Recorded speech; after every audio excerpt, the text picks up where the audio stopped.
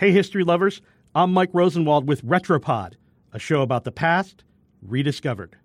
Today's subject is one of the deadliest weapons on Earth, sarin gas. There is a very strange story about its original intended target. The enemy back then wasn't Syrian rebels who have been targeted with the gas by their own government. It was, wait for it, the weevil, a voracious beetle found in fields and orchards. Ask a gardener about weevils, or ask Orkin, the pest control experts. Here's what their website says about weevils. Quote, they can be very destructive, and their damage is often very expensive. In the mid-1930s, there was a weevil problem on German farms. The German government, forced to buy expensive pesticides from overseas, turned to a scientist at Bayer, yes, the aspirin one, to develop a cheaper alternative.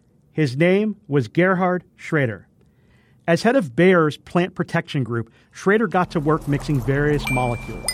He was trying to concoct a substance strong enough to kill pests, but spare animals and humans.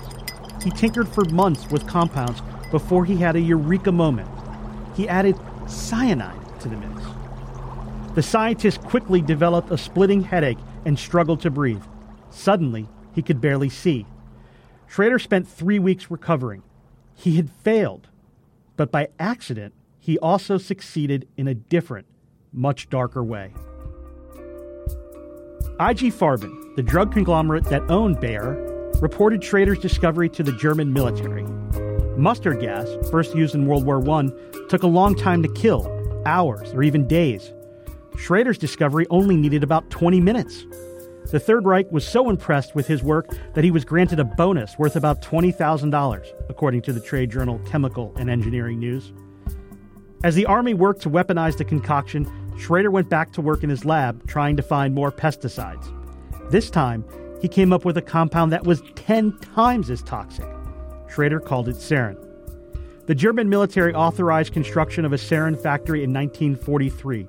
High-level officers wanted to use it during the war, but Adolf Hitler declined.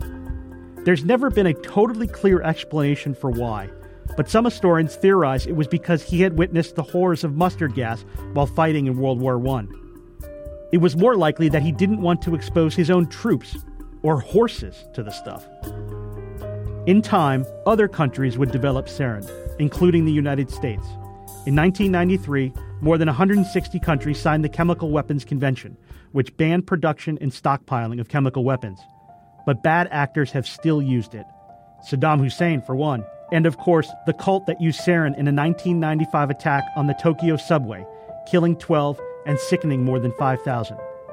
Lately, it's been unleashed by Syrian President Bashar al-Assad in a chemical weapons attack that left scores of men, women, and children dead. As for Schrader, he died in 1990, but his invention is still killing. I'm Mike Rosenwald. Thanks for listening.